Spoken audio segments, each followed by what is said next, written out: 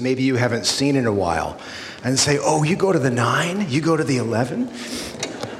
Oh, I didn't know you still went to this church. I never see you. Okay? Just take that moment. Celebrate the fact that our room is full today. Celebrate the fact that we had 8 musicians on our platform with a full sound, and celebrate the fact that you were still louder than them. Yeah? And that's a reason for joy. Celebrate the fact that we do get to celebrate this sacrament of baptism today, to commemorate what God has done in these people's lives. Not yet. I'm not dressed yet for baptism, just in case you're curious. It is warm, but, I feel the obligation to wear a jacket. I don't know why. I think because, maybe I'll just say this, I think because I take this business so very seriously. That's what it means. I take this so seriously. Me, I don't take myself that well. I do. My wife. My wife will say I take myself too seriously. She's already laughing. Thanks, wife. But that's not why. It's because this is so important. Because what we get to do as a church is exciting and is real. And God does stuff, and He moves in our midst. And we get to celebrate and rejoice in those movements of God in our midst. So we've got a message today. We're continuing with characters in the New Testament, and then we have a little more worship, and then we'll shift into the time of baptism. I'll give you plenty of explanations. Don't worry about it when that stuff comes. But let's continue. Today, we get to talk about Nicodemus. Nicodemus in the New Testament, one of my favorite New Testament characters. I love the guy, and I'm really excited we get to talk about him.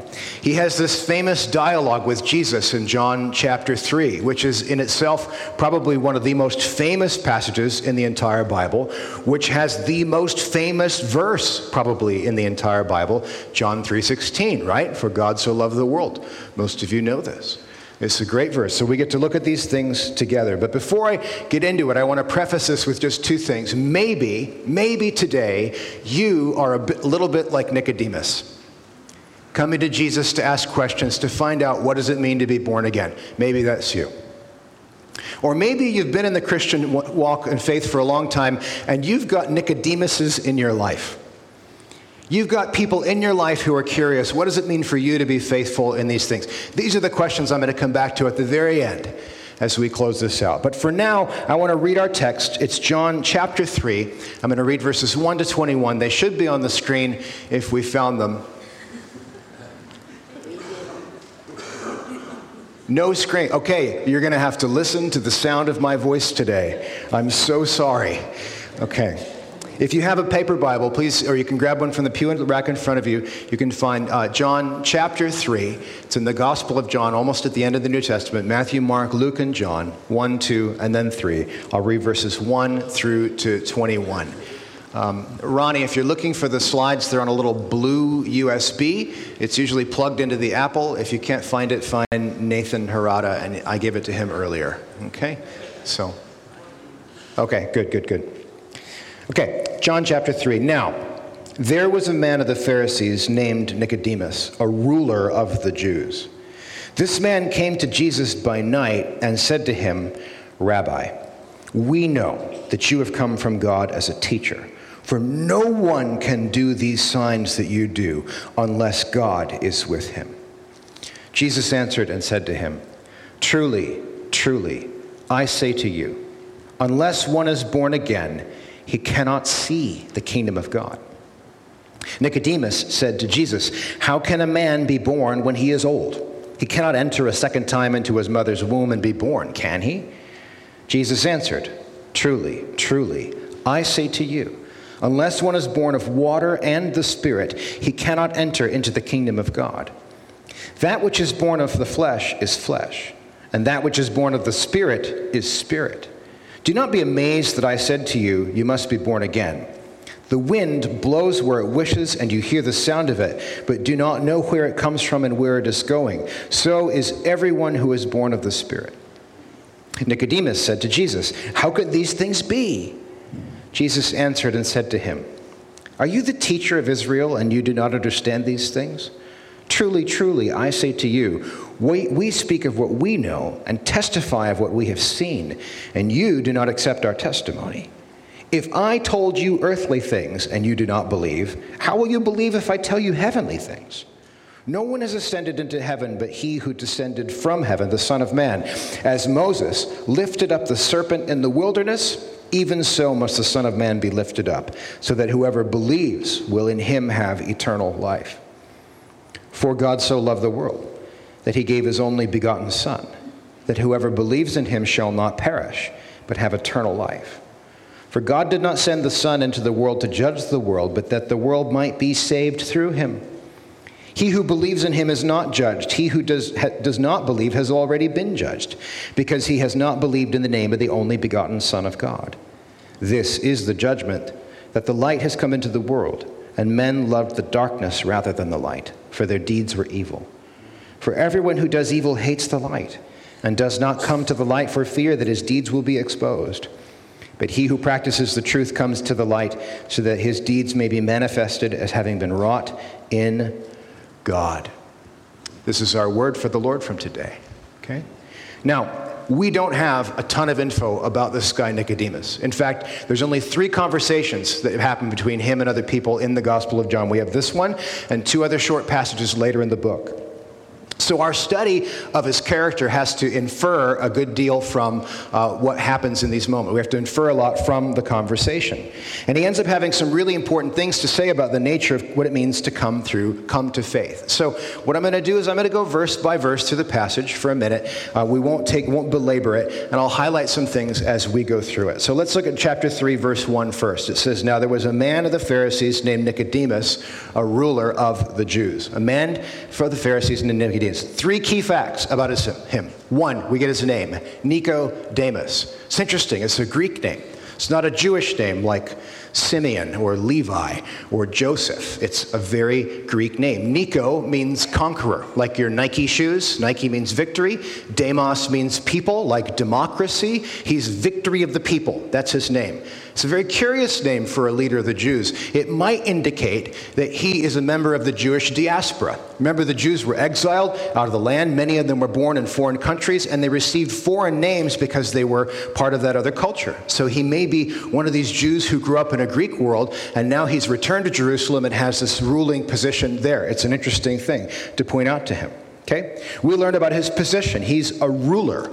A ruler. He's one of the Sanhedrin, the Jewish ruling council. Now, the Jews at this time didn't have political governance of themselves. They had this guy named Herod, who was an Idumean, so not really Jewish, and he was this king over them. It was kind of an awkward situation. They had Pilate, the Roman governor, but they had no real autonomy, and so there was a religious council of Jews who governed, sort of pseudo-governed and made decisions for things, and that's called the Sanhedrin. Nicodemus is part of this council, so he's one of the leaders of Israel. Okay, this is the same council that later will condemn Jesus to death. Just remember that. Okay, so we learned his name, we learned his position. We also learned his career. He's a Pharisee. A Pharisee is his career. So what's a Pharisee? Some of you know Pharisaical people. You know it's a bad word. You sneer at it. Pharisee, right? You say it in a bad way towards people. But it's an interesting group. So the Jews, remember, are sent into exile. Okay, and they're sent into exile because of the book we read this past year, Jeremiah, because they were disobeying God. And there was a movement of Jews who said, you know what, we've all gotten it wrong. We're going to get it right. We're going to work so hard to make sure we're going to get every single piece of the law right. We're going to observe the law and more. We'll be extra with the law so that maybe God will restore us. They were going to work hard to make it work. That was what they were going to do. It's very interesting. Now, there's another thing you should know. The 10 tribes of northern Israel are exiled by the Assyrians, or sent away. And one of the things that happened is that they all lost their tribal identity. They went into exile as Zebulunites and Naphtalites and Ephraimites and Manassites, and they came back as just a mishmash of Jews. And so the Jewish tribes were lost because of the exile. And so what do you do when you don't know who's a priest anymore? Well, I'm going to follow the law and make sure that I follow even the priestly laws. The Pharisees were going to get everything right. So they kind of posture themselves as replacing the priests in this Israelite life. And that's very important for us to know. Now, one of the things we need to know, for all the bad press the Pharisees receive, and they do get in trouble a lot of the times, they are people with good intentions, which doesn't excuse things, but I think we could be more merciful towards them. They have good goals. And they really do want good things, and they really do want to please God, but other stuff gets in the way, and they make some crucial errors along the way that are still instructive for us. Okay, verse 2. This man came to Jesus by night and said to him, Rabbi, we know that you have come from God as a teacher, for no one can do these things that you do unless God is with him. Okay, why by night? Why show up at nighttime? And you can't think like, I don't know, nighttime in Vancouver, right? You can't think with like lots of street lights and city lights and towers all over the place, and maybe when you're coming up the highway and they've got those weird purple lights at the moment that are like kind of alien and strange, but still kind of warm. I don't know, they're strange. Don't think that. Think very, very dark. Think like when you go camping and you're walking between campfires and you kind of like almost get lost on your way to the toilet. Like think dark like that. And here's Nicodemus at night meeting with Jesus. Why does he come at night? Well, it seems obvious he's afraid of his fellow Jews. He's afraid of the ruling council. He knows that they've made a judgment about Jesus. We don't like this guy. And he's uncertain about that judgment, and he's afraid to be seen openly meeting with him. That seems to be very clear. Now, why are they upset with Jesus? Well, it's an unsanctioned religious movement in the first place. They haven't blessed it, right? They're the stewards of good, what it means to be good Jews, and here's a guy who's outshining them, and they don't like that. And probably, and more importantly, they recognize that there's a subtle threat to their power in what Jesus is saying. There's something he's doing that's going to make them uneasy. Okay? So he's still drawn to Jesus. Why? Why is Nicodemus still drawn to Jesus? Well, I'll tell you what I think. I think that Jesus is the most attractive person in all of history. I don't mean physically. The scriptures tell us explicitly there was nothing in his appearance to make us desire him. But what you see again and again is people they hear about Jesus and they want to be around him. They want to be near him. They're drawn to him. They're pulled to him. You know, people in all walks of life and all circumstances, wherever they are, Pharisees and prostitutes and everybody in between are drawn and attracted to Jesus. He's just so immensely magnetic. And people found something in his presence they couldn't get anywhere else. In fact, it goes on today. People continually are drawn to Jesus. And they think about him and imagine him. In fact, they will imagine him in any capacity they can, just so they don't have to take him as Lord. Right? Oh, let's rethink Jesus. Let's recast Jesus. And they're still deeply attracted to Jesus. They just haven't acknowledged that maybe there's something behind that attraction. Okay? So Jesus is the most attractive person in history. His followers are not so attractive. Okay? You can again look around the room and remember that that's the case. All right? We stink. Right? We don't make Jesus look that good. Right? I mean, look at the press the church has had in the last 10 years. Oh, my word. I mean, Jesus is still amazing, but his church has got some big problems. And we've got to deal with that. In fact, this is something, if you're following along in the notes, you can write this down. I think the devil will focus attention on the foibles of Christians to distract from the attractiveness of Jesus. The devil wants to get the world's attention on how nasty you are, as a way to distract people from just how awesome Jesus is. So let me remind you that you don't have to be the end all, you don't have to have it all together. You don't have to be perfect. You don't have to look great. You don't even have to be perfectly aligned with everything. You just have to remember that your job is to point more to Jesus than to yourself. And when the attention starts coming, well, what about these people? What about this? You need to bring the conversation back to the person of Jesus. Yeah, but it's about Jesus. It's not about us. Okay? We're going to come back to this in a few minutes. In this verse 2, Nicodemus addresses Jesus as rabbi, teacher. I think it's interesting because other times people come to Jesus and say, Rabbi, do this thing for me. And he says, why do you call me rabbi? Don't call anyone rabbi. But Jesus doesn't rebuke Nicodemus here. That strikes me as somehow noteworthy. And I think we can infer that Nicodemus seems to mean it. Other people call him rabbi, call him teacher, but they want to get an edge. They want to do something else. And Nicodemus comes and says, Rabbi, and he means it. You are a rabbi. I'm here to be taught. And so they have an open conversation. And Jesus begins to speak to him like a true rabbi. Nicodemus says these words. He says, we know. It's interesting, plural. We know. He's just one guy, right? It's not like, me and my part. It's we know these things. And I think he's speaking of the rulers. He's speaking of this group of Sanhedrin. We know that the deeds of Jesus can only be done by God. We know this. And so he's confessing something important. Okay, verse 3. Jesus answered and said to him, "Truly, truly, I say to you, unless one is born again, he cannot see the kingdom of God." Unless one is born again, he cannot see the kingdom of God. Jesus answers as a teacher. Okay? The teacher speaks, usually. The teacher will say something, and then the student says amen in response to it. Amen means truly, right? Like, I don't know, the sun has risen today, and you say, amen, it's true, right? But Jesus prefaces his comments with amen. In other words, there's no room for argument here. By starting with amen, amen, he sets his authority in this kind of stratospheric level. It's really quite amazing. And he's saying that something has to change. He says, you have to be born again, which is a really weird thing. Now, throughout this dialogue, we're going to get some series of tips. We're going to get 4 of them for how to help us to come to faith. I'm going to highlight them as we go through. But here's the tip I want you to, if you're following along, the thing to write down. The first tip is this. Number 1, a childlike spirit is the precondition for faith. Think about that. A childlike spirit is the precondition for faith. The master must become the student. Nicodemus is the ruler, but he has to become like a child again. The adult has to become like a child.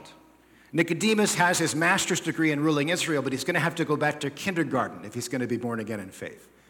And there's some humbling that comes with that if you're going to become a student again. And if we're going to receive faith, we're going to have to leave our power and our prestige and our sense of what we're owed and due. We're going to have to leave those things aside and come to Jesus like students. This is how Jesus begins this dialogue with Nicodemus. Verse 4, Nicodemus said to Jesus, "How can a man be born when he is old? He cannot enter a second time into his mother's womb and be born, can he?" He probably means you to laugh at this, like, come on, Jesus. You can't crawl back in and be born again. Like, that's ridiculous. And it's a bit of back and forth. It's quite nice. Now, again, when Jesus deals with other Pharisees, other scribes and teachers who ask him questions, often he rejects the question. I think Jesus suspects that there's a trick going on, and he says, you're not asking an honest question, and so Jesus refuses to give them his answers. But I think Jesus gives Nicodemus answers. It seems to me that Nicodemus asks honest questions, and he gets honest answers from Jesus. They may not be the answers he wants to hear. They may not be the most clear answers, but they have an open dialogue. And this is something about Nicodemus' character. I think Nicodemus is shown to be a man who asks honest questions. Every question he seems to ask in this is honest. He's an honest seeker. Later in John's gospel, he's going to ask a question at the Sanhedrin. Again, it's an honest question. He's a man who asks honest questions. He's the kind of person you want on your team or on your board. Someone who's there, who's wise, who's open who bring these things forward. It's lovely in these ways. Okay? And this tells us also that God is willing to receive any honest question we ask him. Have you thought about that? Have you ever thought that maybe you're too scared to ask God questions? Or too scared or maybe you've had that moment where you've asked a pastor a question and you got utterly shut down in that moment, right? What's the old story about, I don't know if it's a nun or if it's Augustine, it doesn't matter who it was, but the child asks the teacher, he says, what was God doing before he created the world? And the teacher said he was making hell for students who ask questions like that. I think some of you feel like that's what it means to approach God with questions, but the truth is any honest question God is welcoming. He wants your honest questions. He wants to hear where your heart is. Doesn't matter what the question is. He just wants your heart to be pure in this. Let's move on to the next verses 5 through 8. Jesus answered, "Truly, truly, I say to you, unless one is born of water and the Spirit, he cannot enter into the kingdom of God. That which is born of the flesh is flesh, and that which is born of the Spirit is spirit. Do not be amazed that I said to you, you must be born again. The wind blows where it wishes, and you hear the sound of it, but do not know where it comes from and where it is going. So is everyone who is born of the Spirit." Now, this is a complex passage. This is actually quite complex. But if we take it out of order, they're going to make some more sense. So let's look at verse 6 first, actually. Verse 6 first. Verse 6 says, "That which is born of the flesh is flesh, and that which is born of the Spirit is spirit." Okay? Here's the good news. There's actually two realities in the world. There's a spiritual reality and an earthly reality.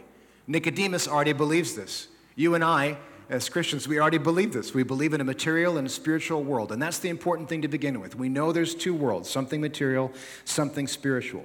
Verse 7 is next. "Do not be amazed that I said to you, you must be born again." In other words, because there are these two realities, don't be surprised that I'm saying there's two kinds of birth. Don't be surprised. I'm talking about birth in that spiritual context, not in this earthly context. Okay? Now we come to verse 5, which gives us the conditions for this birth. Truly, truly, I say to you, unless one is born of water and the Spirit, one cannot enter into the kingdom of God. Okay? Entering into the kingdom of God is dependent upon this spiritual birth. Now, I have my thesis about what Jesus is saying here. If you read commentaries, you'll find that there's lots of other theses about what's going on here. You're welcome to read those and disagree with me about this. It's not something I have to die on. It's important. But I think the two births he's talking about are quite simple. For each and every one of you, probably 90% of our births, I should say, before you were born into the world, they preceded a flow of water when your mother's water broke. And in this way, you were born of water in an earthly way. And when you came to faith in Christ, there was an outpouring of God's Holy Spirit that came as a consequence of that, and you received the flow of God's Spirit as well. And so in the same way that water precedes the birth of human children, so the Spirit of God follows the birth of us into the kingdom of God.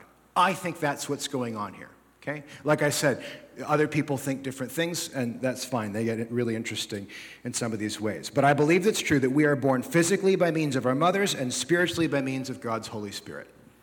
And that's part of the new birth. So let's come to verse 8 then. Verse 8 says, "The wind blows where it wishes, and you hear the sound of it, but do not know where it comes from and where it is going. So is everyone who is born of the Spirit." There's a play on words here. The word in Greek for wind is pneuma. The word in Greek for spirit is pneuma. So in each case, it's the Spirit blows where it wills. The wind blows where it wills. There's a play on words, an intentional double meaning here that Jesus has when he says these things. And so you hear the sound of the Spirit, and it sounds like he's saying to Nicodemus, right? Nicodemus, you don't understand the wind. How could you understand spiritual things? Like he's pushing him off. And I don't think that's actually the case. He says, hey, you hear the sound of the wind. Even though you don't understand it, you hear it. And what's just gone on? You heard about the deeds of Jesus. You've heard about the things that I've been doing. And you've actually have responded to the Spirit, Nicodemus. You're here because you know how to listen to this wind. And that's what's missing. What's the next step? That's what he's asking. How do I get this new birth? And that's what we're coming to in just a moment's time. Verses 9 and 10. Nicodemus said to Jesus, "How can these things be?" Jesus answered and said to him, "Are you the teacher of Israel and do not understand these things?" Are you Israel's teacher and you don't get it? Again, honest inquiry. It's an honest question, gets an honest answer. What Jesus is talking about is outside of Nicodemus' experience. In fact, in the background of this, Jesus appears to be referencing Ecclesiastes. There's some echoes of the book of, remember who wrote Ecclesiastes? Solomon, who's the wisest guy of all time. And so Jesus quotes Ecclesiastes and then says, "You're Israel's teacher," as a way of saying that I've got more authority than the Pharisees, and I've got more wisdom than Solomon, and you're going to need something supernatural for you to get through this. He's pointing to his authority in this moment. Okay? Again, not a jab at Nicodemus, but a statement of fact. If the best of the help of Israel won't have the answer, where will you get help? In other words, the Pharisee project won't save Israel. It's not going to work. In other words, for you and me, working really hard at your spiritual life isn't going to save you. Really beating yourself up to try and get it right isn't going to be enough. It's never going to make it. You don't have the power in yourself to do these things. In fact, that's the second tip if you're thinking about coming to salvation today. We must acknowledge that salvation simply isn't in our power. It's a supernatural matter.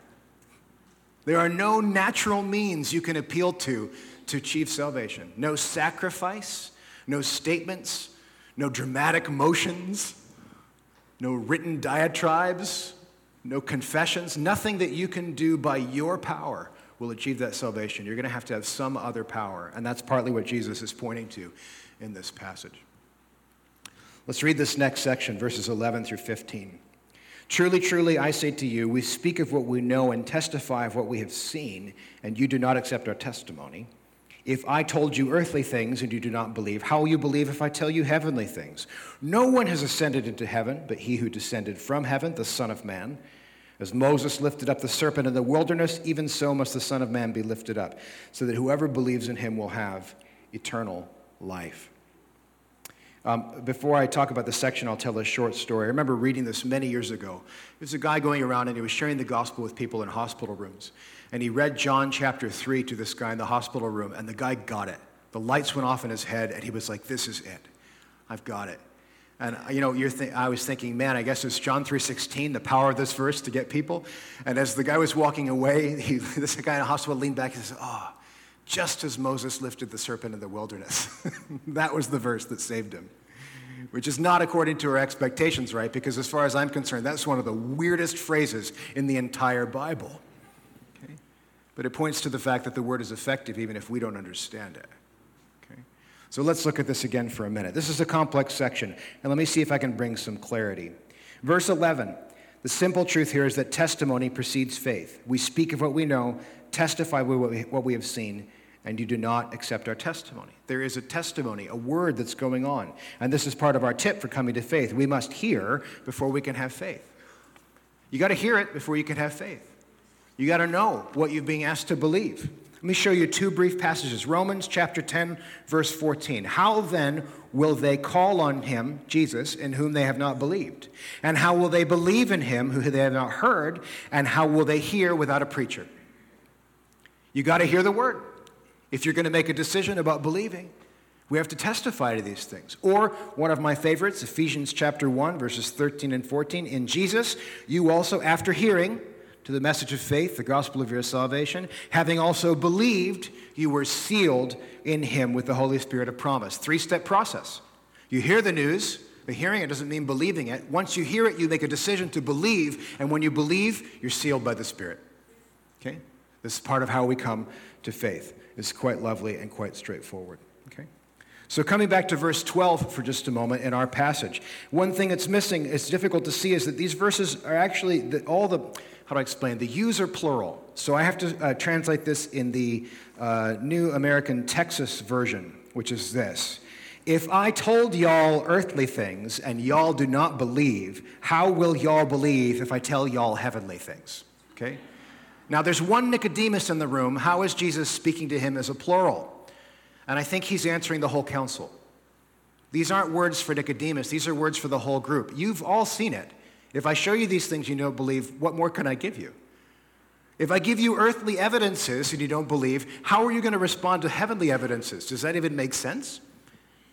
It's not going to work. And so he's raised the stakes in these moments. And then in verses 13 and 14, we get to the question of who has the authority to speak. It's Jesus who's ascended to heaven and descended to heaven. And now we get to this business of the serpent in the wilderness. I'm not going to read the passage for you at the moment. You can look it up on your own. It's Numbers chapter 21. You can look it up later. Okay?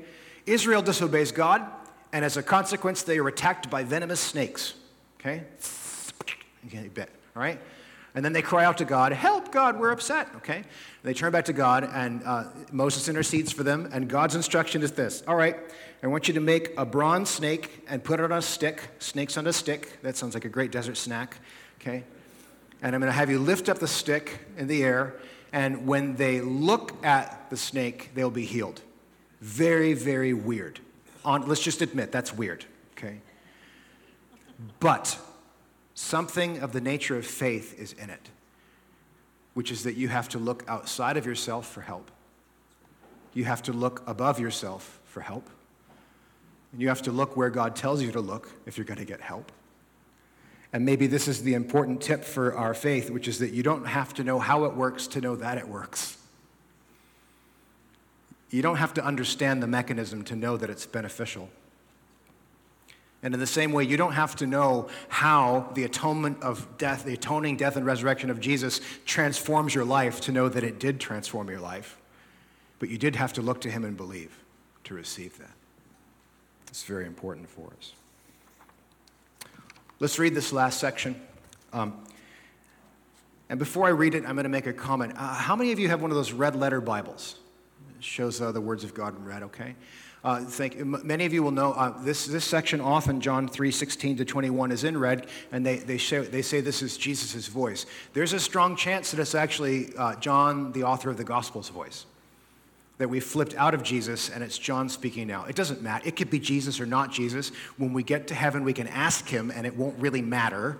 it's still the authoritative word of God for us, but it might change how you think about it slightly. So listen to this and think about it. What does it mean if it's John, our author, giving us information we need at this point?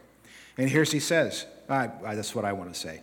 For God so loved the world that he gave his only begotten Son, that whoever believes in him shall not perish but have eternal life. I'll stop there for a moment. For God so is not so much, it's God loved the world in this way. God loved the world thus, that he gave his Son. Do you want to know what love looks like? It looks like the radical self-sacrifice of someone who had everything to give. It's amazing. This is what love looks like. And why did he do this? Why does he sacrifice himself? So that anyone who believes in him shall not perish but have eternal life.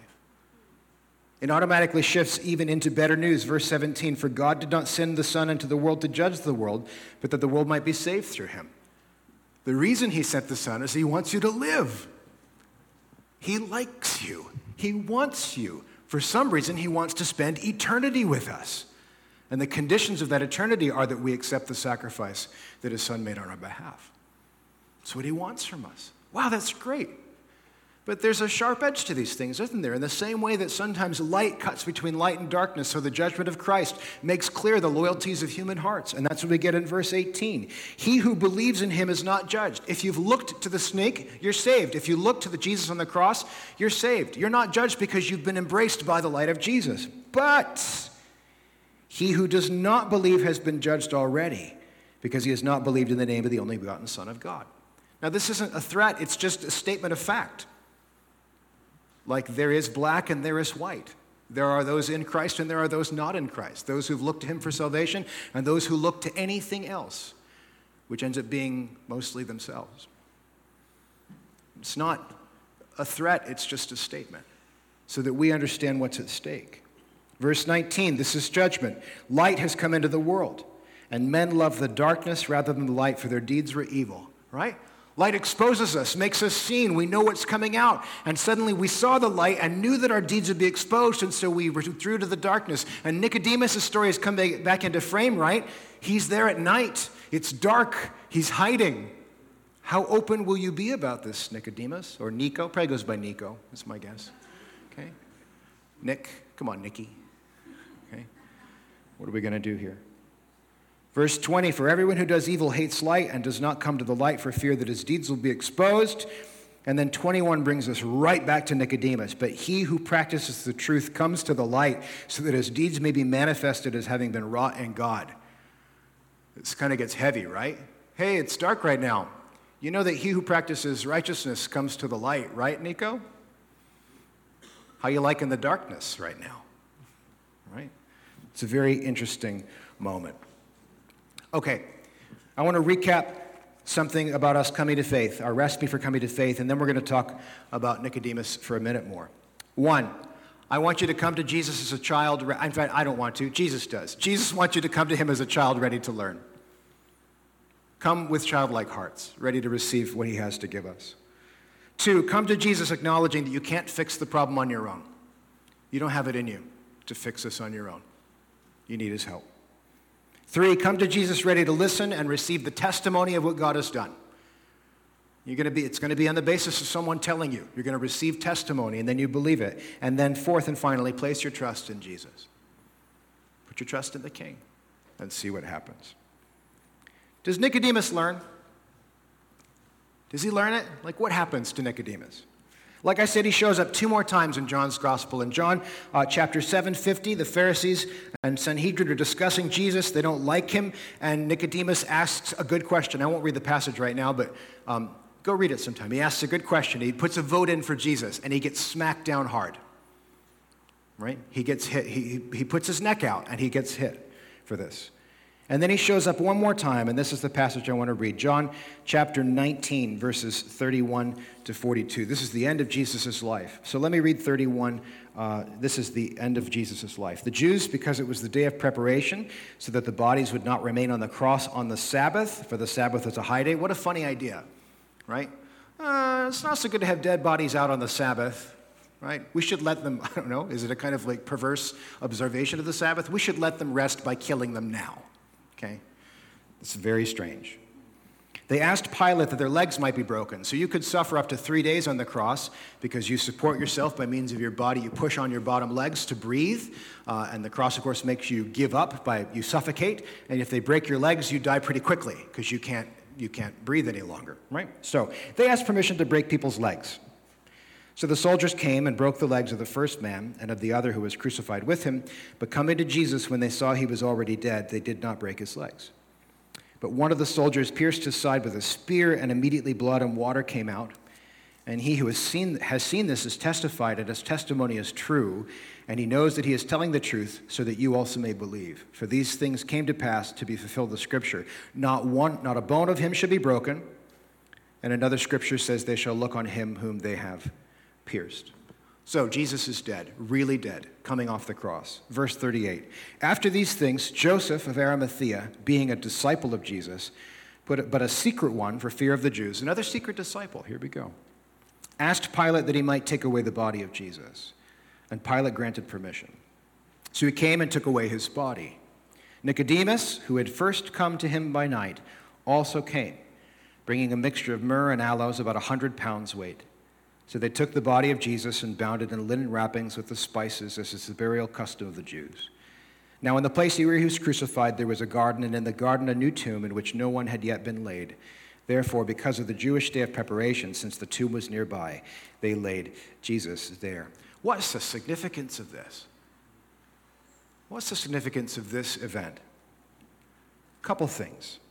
Remember, a good Pharisee takes the law, all of the law, very seriously. Let me read you 2 brief laws from the Old Testament. This is from Numbers chapter 19. The one from Israel who touches the corpse of any person shall be unclean for 7 days. That one shall purify himself from uncleanness with the water on the 3rd day and on the 7th day, and then he will be clean. But if he does not purify himself on the 3rd day and on the 7th day, he will not be clean. Anyone who touches a corpse, the body of a man who has died, and does not purify himself, defiles the tabernacle of the Lord, and that person shall be cut off from Israel. Because the water for impurity was not sprinkled on him, he shall be unclean. His uncleanness is still on him. Remember, uncleanness could be transmitted. If you were unclean, you'd make other people around you unclean. Nicodemus, the Pharisee who takes the law seriously, has made himself unclean. It's more interesting because the Pharisees take on the priestly laws. Look at me, Leviticus chapter 21, 1 and 2. Then the Lord said to Moses, speak to the priests, the sons of Aaron, and say to them, no one shall defile himself for a dead person among his people except for his relatives who are nearest to him, his mother, his father, his son, his daughter, and his brother. Remember the Good Samaritan? This guy beat up on the side of the road, and the priest and the Levite walk by on the other side. And our first judgment is, oh, these guys are terrible for not paying attention to someone. But you know what they were doing? They were observing the law. They might be made unclean, and then they can't perform their duty. But here's Nicodemus the Pharisee, willingly touching the dead body of someone who was not a family member on the night before a high feast in Israel, when then he has to excuse himself from the Sabbath and excuse himself from his family and say, I'm sorry, I can't celebrate with you. And they say, why? And he has to say, I touched a dead body. And his fellow Pharisees probably say something like this, who died in your family? Because they'd know he would only touch the dead body of a close family member, and he has to say, I touched the body of Jesus. Nicodemus has placed himself in a position where he has to testify. And the things that were in darkness have come to light. Remember John chapter 3, verse 21. He who practices the truth comes to the light so that his deeds may be manifested as having been wrought in God. I think he's in. I think he's got it. Okay, let me wrap this up for you really quick. I said at the beginning I'd bring a couple questions. Where are you in this story? Maybe you're a Nicodemus today. Maybe you've got questions about Jesus. Maybe you're attracted to him, but you're uncertain. You'd like to know more, but you're being put off by fellow Christians, right? They stink, and they do stink, and you're bothered by that. What's that going to look like for you? You're curious and you're drawn. Well, I want to encourage you to be childlike. Lay down some of your power, because you have to acknowledge you don't have it in yourself to save yourself. And I want to encourage you to listen to the testimony of what's come before you and of the people around you and of the Christians who shine brightly for Jesus. And you can kind of sideline the Christians who don't shine as brightly. And then maybe, just maybe, when the time is right, it'll be ready for you to place your faith in the Lord. Maybe you could hear that message today. Or maybe you've got a Nicodemus in your life. Chances are most of us do. We got people who are kind of curious, but maybe afraid to ask the question. And let's be honest, asking questions about Christianity isn't so great today. People aren't so keen to choose these things, but they're probably still attracted to Jesus. They might still be watching The Chosen on the weekend, right? The media is attracted to them, even if they don't understand why these things. They like Christ figures in movies and TV shows, even though they don't know why that is, right? Why is Iron Man's sacrifice compelling? Well, because of this big sacrifice, right? Why is it a part of our stories that one person gives his or her life for the lives of others? Well, I'll tell you why. It's ingrained in the fabric of reality. They're Nicodemuses, drawn but not understanding. A couple things I want to say to you for those of you who have Nicodemuses in your life. One, sow seeds and don't worry about the harvest. Jesus has this conversation in chapter 3 with Nicodemus. Who knows how long it goes before the end of this, but it bears fruit in an unexpected way, and you don't have to worry about that. Leave the fruit to God. Just let him deal with it, okay? Some of you are worried about your kids and your grandkids and your families and your neighbors, people whom I guarantee you will not see the fruit in their lives because you yourself will die before there's fruit. Sow faithfully and trust the Lord. Let him have control over how those things go, okay? The other thing I want to say to us as Christians is that make sure that you stink for the right reasons, okay? Right? Guard your life. Guard your heart. Make sure you're upright for the Lord, but make sure those uprightnesses are in the right places. If you're going to stink, make sure you're stinking in places where because you are truly loyal to the kingdom of God in a world hostile to that kingdom, not because you're a jerk. And with those things, I want to pray for us. I'm going to invite our musicians to come and take their places. I want to remind you again that if people come to you and are upset about Christianity, you can deflect to Jesus. What about Christians doing these things? You can always say, yeah, but it's about Jesus, isn't it? And he's pretty cool. You can always turn the conversation to King Jesus. I know. I really don't have it all together. It's disappointing, isn't it? I'm going to pray for you. I'm going to give you some short explanations, and then we are going to shift into baptism. So please, would you bow your heads and pray with me right now? Lord Jesus Christ, I thank you that you are the risen King. I thank you for who you are. I thank you for your patience with Nicodemus and for your patience with us. If there are any here today, any brothers or sisters, anyone who has been seeking and is not yet sure, would you come alongside them and give them confidence to place their trust in you? Not confidence, just that nudge, that encourage. Sometimes people need a fire and a drive. If that's the Holy Spirit pressure they need, bring that as well. But draw all men and women to yourself, Lord Jesus. For those of us, Lord, who have Nicodemuses in our life, encourage us and empower us to pray faithfully for them, to be faithful people, and help us to receive the conviction where we're smelly for the wrong reasons, and to amend our lives. And now I pray your blessing, Jesus, on this remaining part of our service. Anoint our time, anoint our worship, anoint our hearts and minds. In your name I pray, amen.